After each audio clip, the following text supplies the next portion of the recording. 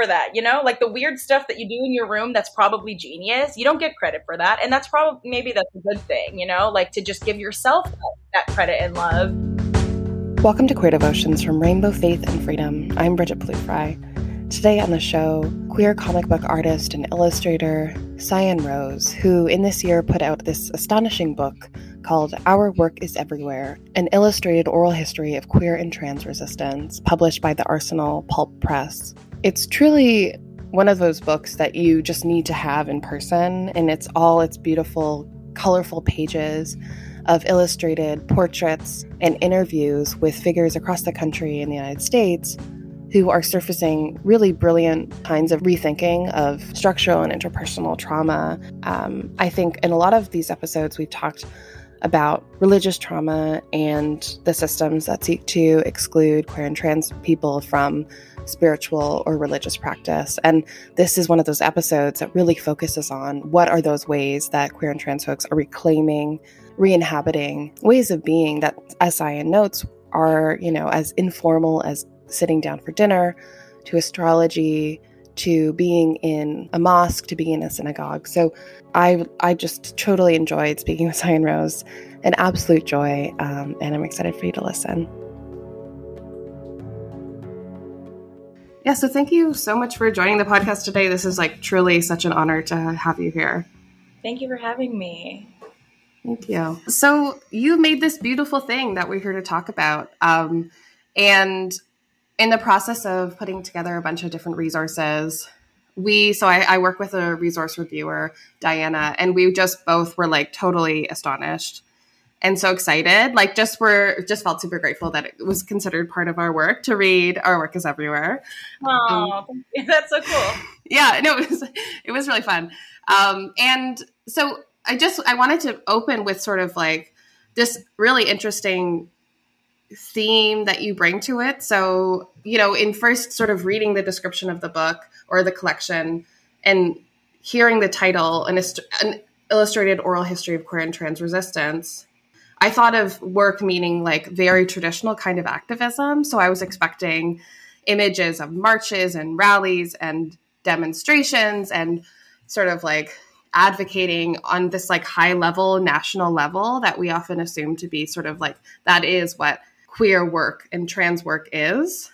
But then reading through the collection, reading through the foreword, reading through your open, it was I just, in my own way, realized how limited I had sort of thought work was to be. And we get to see this really beautiful broad definition of what queer work is. So could you just take us to how this theme came to you and what or who informed this kind of new concept of queer work?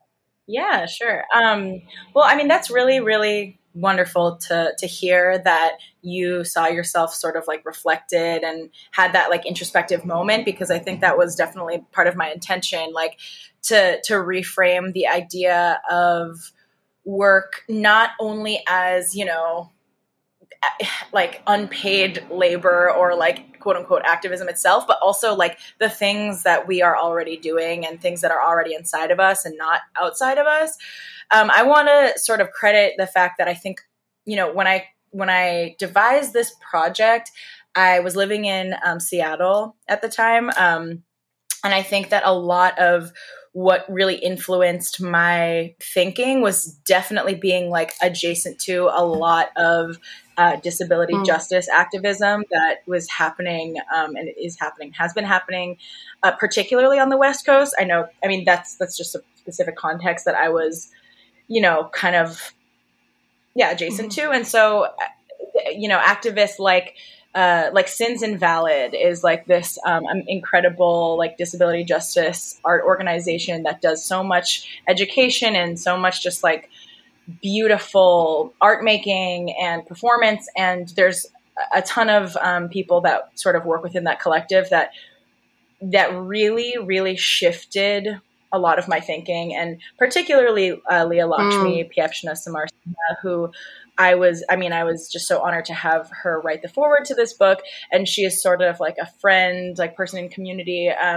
But I went to a couple of talks that she gave, and back in 2014 or something. And just hearing her talk about care work, which is the name of her, one of her books, and about this idea of like, you know, not just the, I keep using the word work, but the work of, you know, making, for example, an event accessible to a range of different kinds of people, or, you know, to do that labor of like shifting culture to create a more just world, whatever that can mean. You know, everything from that to even like, she talks a lot about thinking of like, even, you know, having conversations with people, bringing people food, supporting your loved ones, you know, texting your friends, even like doing the things that people, self-reflecting, you know, like all of that stuff that actually that shifts culture and like creates more space for people to feel like their full autonomous selves is, all of that stuff really got me thinking about what type of, work I wanted to, I don't like love the word uplift, but sure, uplift. Right. And you know, for me, I think that I just, yeah, on a more like on a personal level, like I was just having so many conversations at that time, like really coming into my queerness and thinking about like relationships and a lot of, you know, like interpersonal dynamics and community dynamics, and just hearing so many of even my close friends like really talking about how to change harmful, like messed up power dynamics, even within our communities and within interpersonal relationships. And of course on a systemic level too, but like really starting at home.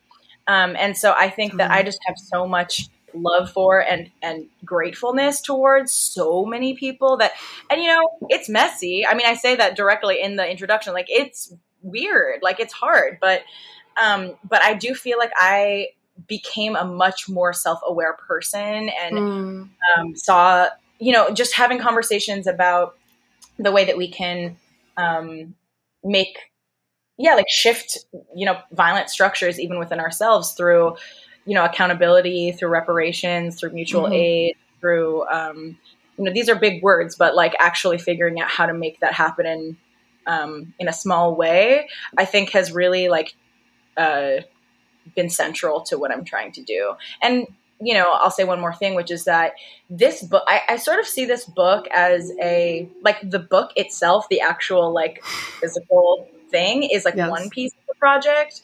But to me, I feel like the personal shifts and the growth that I have done as a person over the past 5 years is like also the project for me. So yeah, that's where I'm at.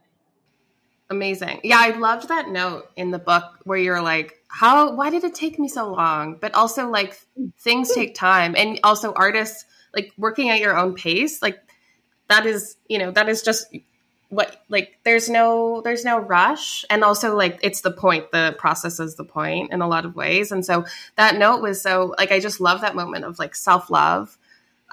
Because like what you're doing in speaking to all these amazing people, like, I don't know, that kind of stuff doesn't happen overnight. And like, yeah, like what, like there's a deadline and then it's like, I have to get all the stories for all the community members, like right now, like it doesn't seem like that works in that process. So like for you, the process was really so evident in how you. Yeah. And I'm uptight as hell. Like I'm a Virgo.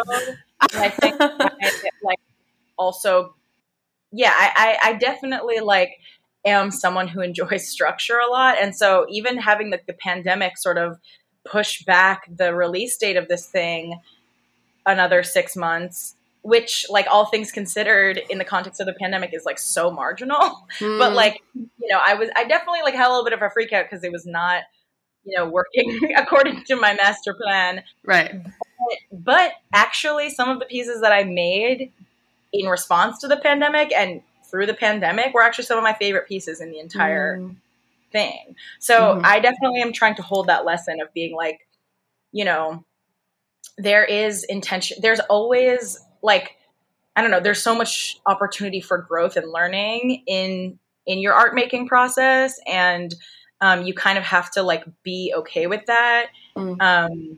it's really helpful to be able to like transform. I don't know. I'm just thinking about like emergent strategy, like Adrienne Marie Brown's thing, like like learning while the thing is unfolding, and actually just like meeting yourself and your work exactly where it is at, and not trying to enforce or impose like, some kind of deadline that's actually probably arbitrary. And like you said, like this, I mean, I also understand that we live under capitalism, and like deadlines and money and like getting paid for things are extremely real, and really is where that stress comes from. Like we don't put ourselves for no reason. It's because we're responding to this demonic, evil system that we're under, of course. But so I'm not trying to like, like do the whole like you have to self-love or else. Like I understand, right? But I just think that there are people who are modeling, and I think there's models of ways that we can just be really a lot more self-forgiving, under these circumstances. And I think that can go kind of a long way. It did for me, at least, like there were so many moments working on this book when I was so hard on myself, and like, just, and making everything personal, like every unreturned email, every like, feedback or critique. Like I was just, but I think it really helped me like actually work through that and be like, okay, like let's reframe. I understand like an unreturned email or a missed deadline. Yes, it feels hard in the moment, but like, let's think about the bigger project at hand. And so it helped me kind of put my own very individualistic neuroses in a bigger context. So that was helpful. That's awesome. That is so cool. So, okay. So something that really caught my attention as well, because this was, as I was reading your book, I have also been editing a zine, and I know you've done a lot of work in zines and all that kind of stuff. But we are creating a zine. We titled it Pandemic Processes, because while it's about queerness and spirituality, we really wanted to just like get a sense and have almost like a historical record of all the different projects, like arts and crafts, that accompanied us along the way of like lockdown, of like a lot of internal reflection that sometimes is like very, very challenging. But anyway, so I was kind of working on these two projects, and then reading in your book, you mentioned that these drawings were such a cathartic process. And just to quote from it, for you, drawing has become a sacred site of savoring silence, which is just like a breathtaking quote. And so could you just talk more a little bit about like how the experience of drawing was the sacred site of savoring silence? I mean, sacred site, we're already getting to a kind of spiritual sense of the process. And maybe you could also get it, because you mentioned before how this book changed for you under the pandemic. So could you get it, maybe how that sacred site of drawing changed or transformed or grew during this period? Yeah. Well, I think that in general, I believe, and this is going to, I don't know, this sounds very like, I don't know, world peace, we're all amazing. But like, I think that every single person in this world is a creative being. Every single person has some beautiful, freaky art inside them that is waiting to come out. But because of, I think, capitalism and white supremacy, I think that this idea of art has been relegated to, under capitalism, has been relegated to like institutions that are often, run by white rich people, and like that they have like redefined what art is or is not. And I mean, there's a whole violent history of, appropriation and theft and all this disgusting stuff in museum history. But I do think that again, like lives within most of us. And, so I think that like for people to reconnect, especially for queer people or trans people or for people of color or people who have been like told that they are not an artist, for whatever different reason, I think many of us have been told that. Like, I think it can be a really beautiful, space for self-love if you create, and so for me, I think that like drawing became, I don't know. I think that I through my 20s, I'm 31 now, but through my 20s, I think I really struggled a lot with wanting to be liked by other people. I think we all do in different ways. And I'm an extrovert, so I really like, I definitely see myself as like I don't know, just like trying to get that validation constantly from my community or whatever. And I think that for me, drawing really became something that was just for me. And I didn't really like, I don't show all of the drawings that I make. Like, I'm not huge on like Instagram or anything like that. Like, it's just become this thing that's like, I like doing for just myself. And it's not for, I mean, I also have the privilege of I don't make art for money. Like, I have other jobs that I do to sustain myself, but it's really become this practice that's really just for me. And I think that especially like in this world where people really do have to sort of market themselves and produce so much and like really fight to be seen, like there's something just so like just for me, I think it's been really nice to have an art practice that really affirms me and really builds my self-confidence, honestly. And there is something really also like, so I think to me, like that is what spirituality is, like connecting with yourself when you are completely with yourself. Like, again, as an extrovert, I think fostering that introvertedness in myself has also been very like where it's really just about aloneness and learning to be alone and be in my aloneness has been like, drawing has been very central to that for me. So I really appreciate that. And we don't get a lot of credit for that, like the weird stuff that you do in your room, that's probably genius. You don't get credit for that. And that's maybe that's a good thing, like to just give yourself that credit and love. And as far as also like, connecting with queer and trans people, like I just felt so much reverence for every single person that I have had the honor of working with. And sitting with their portraits, like, I don't think people realize just how long, especially the portraits take me, hours and hours and hours. Like, I will feel nuts because I have been like sketching and resketching somebody's nose for like hours. And it really makes me feel like I'm getting to know them like on a really intimate level. And just taking that care and that time, even though, again, it's not really being, it's not, that process isn't really being seen and no one really knows how I'm feeling. That is sacred to me, to spend that time with someone. And, especially when we have so much, for people to varying degrees in our queer and trans communities, when there is such distorted representation of people and like misrepresentation of people, to have that type of like intimacy with someone where I get to like show them their portrait and I'm like, does this feel like you? Because if it doesn't, let's like redo it. All I want is to show you feeling like you. That feels like a very, and it was cool to even like, sorry, I feel like I'm going on a tangent, but like, I remember having conversations with people being like, okay, so you gave me this photo, but do you want your hair to look different? Or do you want to have more or less makeup on? Do you want to have like your jewels on or your sparkly shirt? Like I can, just everything we could kind of play with. That's a cool thing about illustration that this type of art form that you can play with gender, or you can play with the imaginative. And I had a lot of fun with that. And like, it sounds like obviously for you, it's like there is the solitary process, but then very much like that is a total collaboration where you're asking, how do you want to be seen? How do you want to show yourself? And like, and it sounds like, to use the word, like there's a reveration or like a reverence for these figures. Like, this is your being. This is like the nose that I've spent like 8 hours getting to know.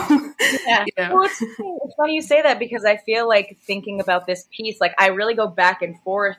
I mean, it really is there's this duality of like collaboration, but also like through my handwriting. So I wanted to be honest about that. And that's why I also like, wrote my introductory piece too, because I didn't want this. I think that there's just so much room, like even in the queer community, of course, like for exploitation of people's stories. Like, as a white person, I mean, I'm a mixed race, like Chinese and white cisgender person, who comes from class privilege. And so like, obviously there's like so much potential for me to like exploit people. And I'm not, and I can't speak to whether other people felt exploited or not. Like, I can only speak for my intentions, but I think that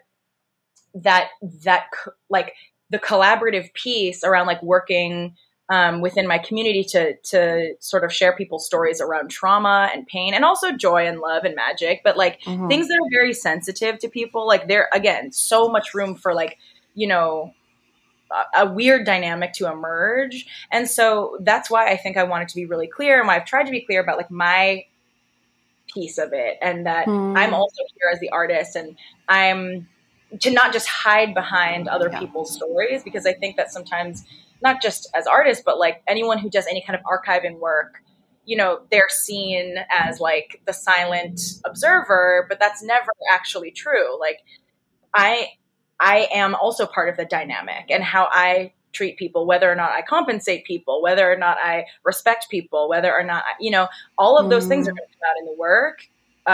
And I think it's like important to be honest about that and transparent and sort of communicate that. So that's why, again, like I tried to name my intentions and talk about who I am as a person within the book as well. So it doesn't just seem like I'm like, not part of that process, because that's part of collaboration, is that transparency. And so getting into the sort of like more explicitly religious, sacred, spiritual parts of this book, because I mean, obviously it's just embedded throughout, but there are some chapters especially that just very much name this, like including kind of like healing roles in community, astrology as being a place that is, separate from, in a lot of ways, homophobic or transphobic religious systems. And yeah, I was interested in how this sort of, because it seemed to me that it emerged very naturally and organically as a theme of spirituality alongside queer work. And I'm interested because we can kind of address this second part, but how did you come to see people's understandings of spirituality in relationship to each other? So maybe the first is just like, how did this come about that so many people were talking about different kinds of queer spiritualities? Yeah. Well, I think that so for me, again, I think that like this idea of spirituality is very broad. I mean, like I see this concept as sort of like a practice of connecting to like self and also like other people in the universe, whatever that means. And I feel like queer people are kind of, or a lot of people I know are always sort of searching for that, especially as people who may have like different kinds of religious trauma, like being rejected from their family of origin or their religion that they grew up with, or not feeling seen in it, or not feeling, loved by their religious community. I think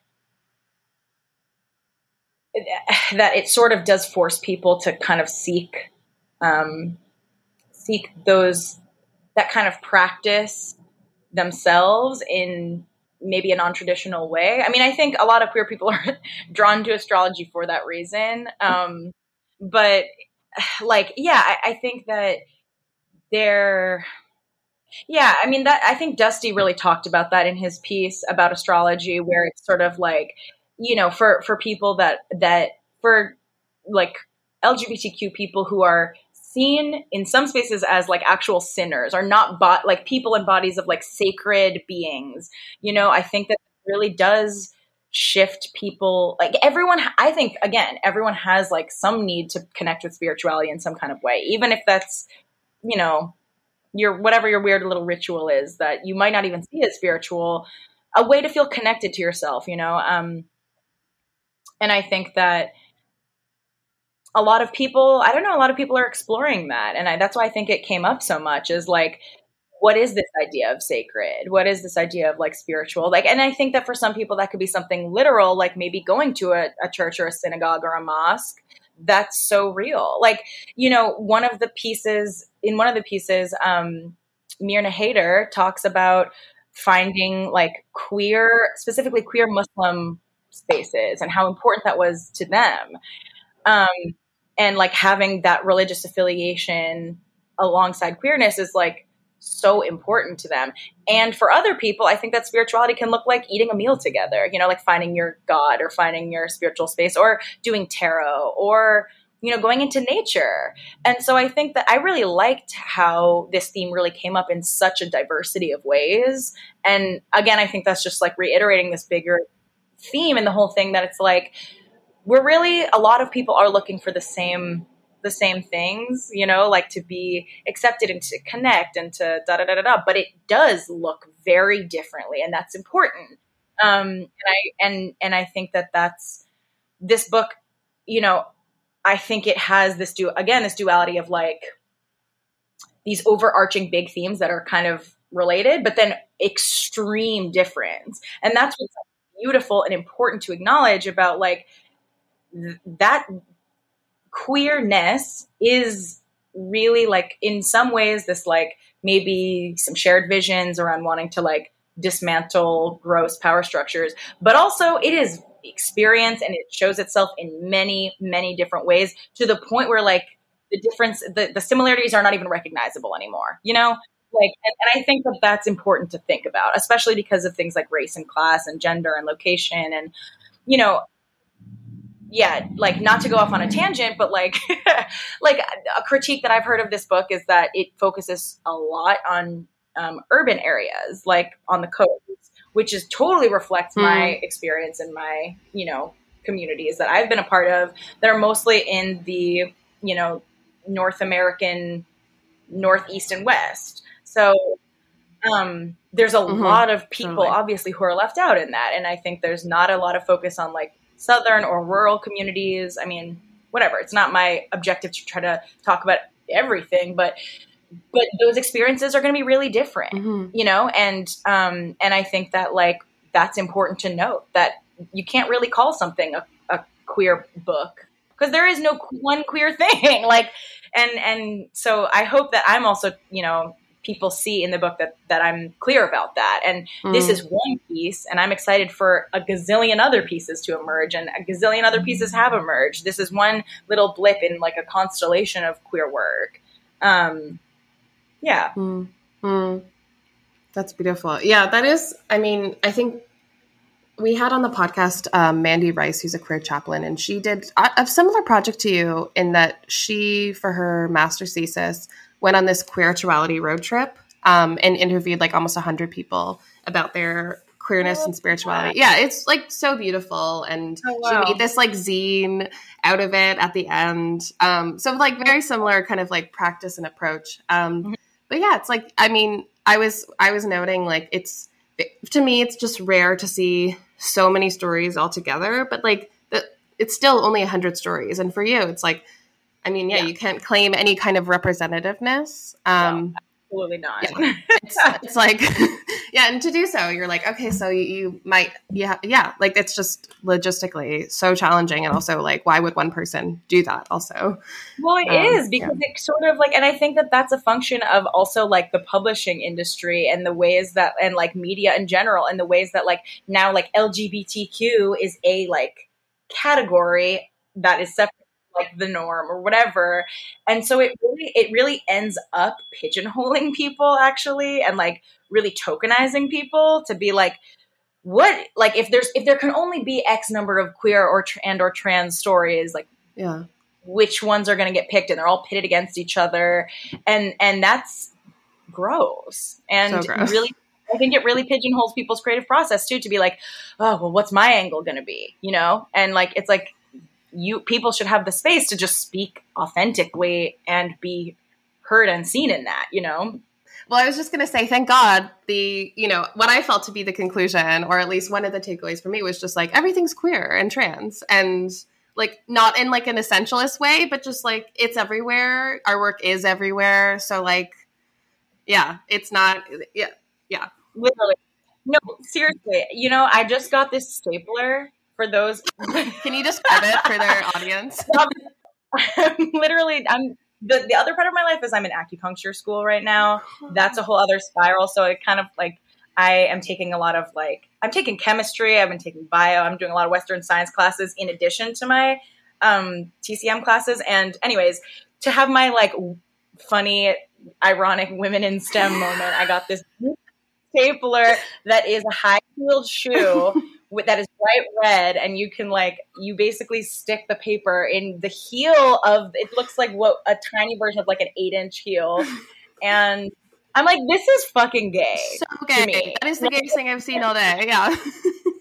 I know. I'm like, I see this and I'm like, this is literally getting me. No, but I agree with you that there's so many there's so much magic in this idea of just seeing the freaky, weird, funny, complicated nature of this world and how queer that is. Extremely queer. Yeah, thank you so much.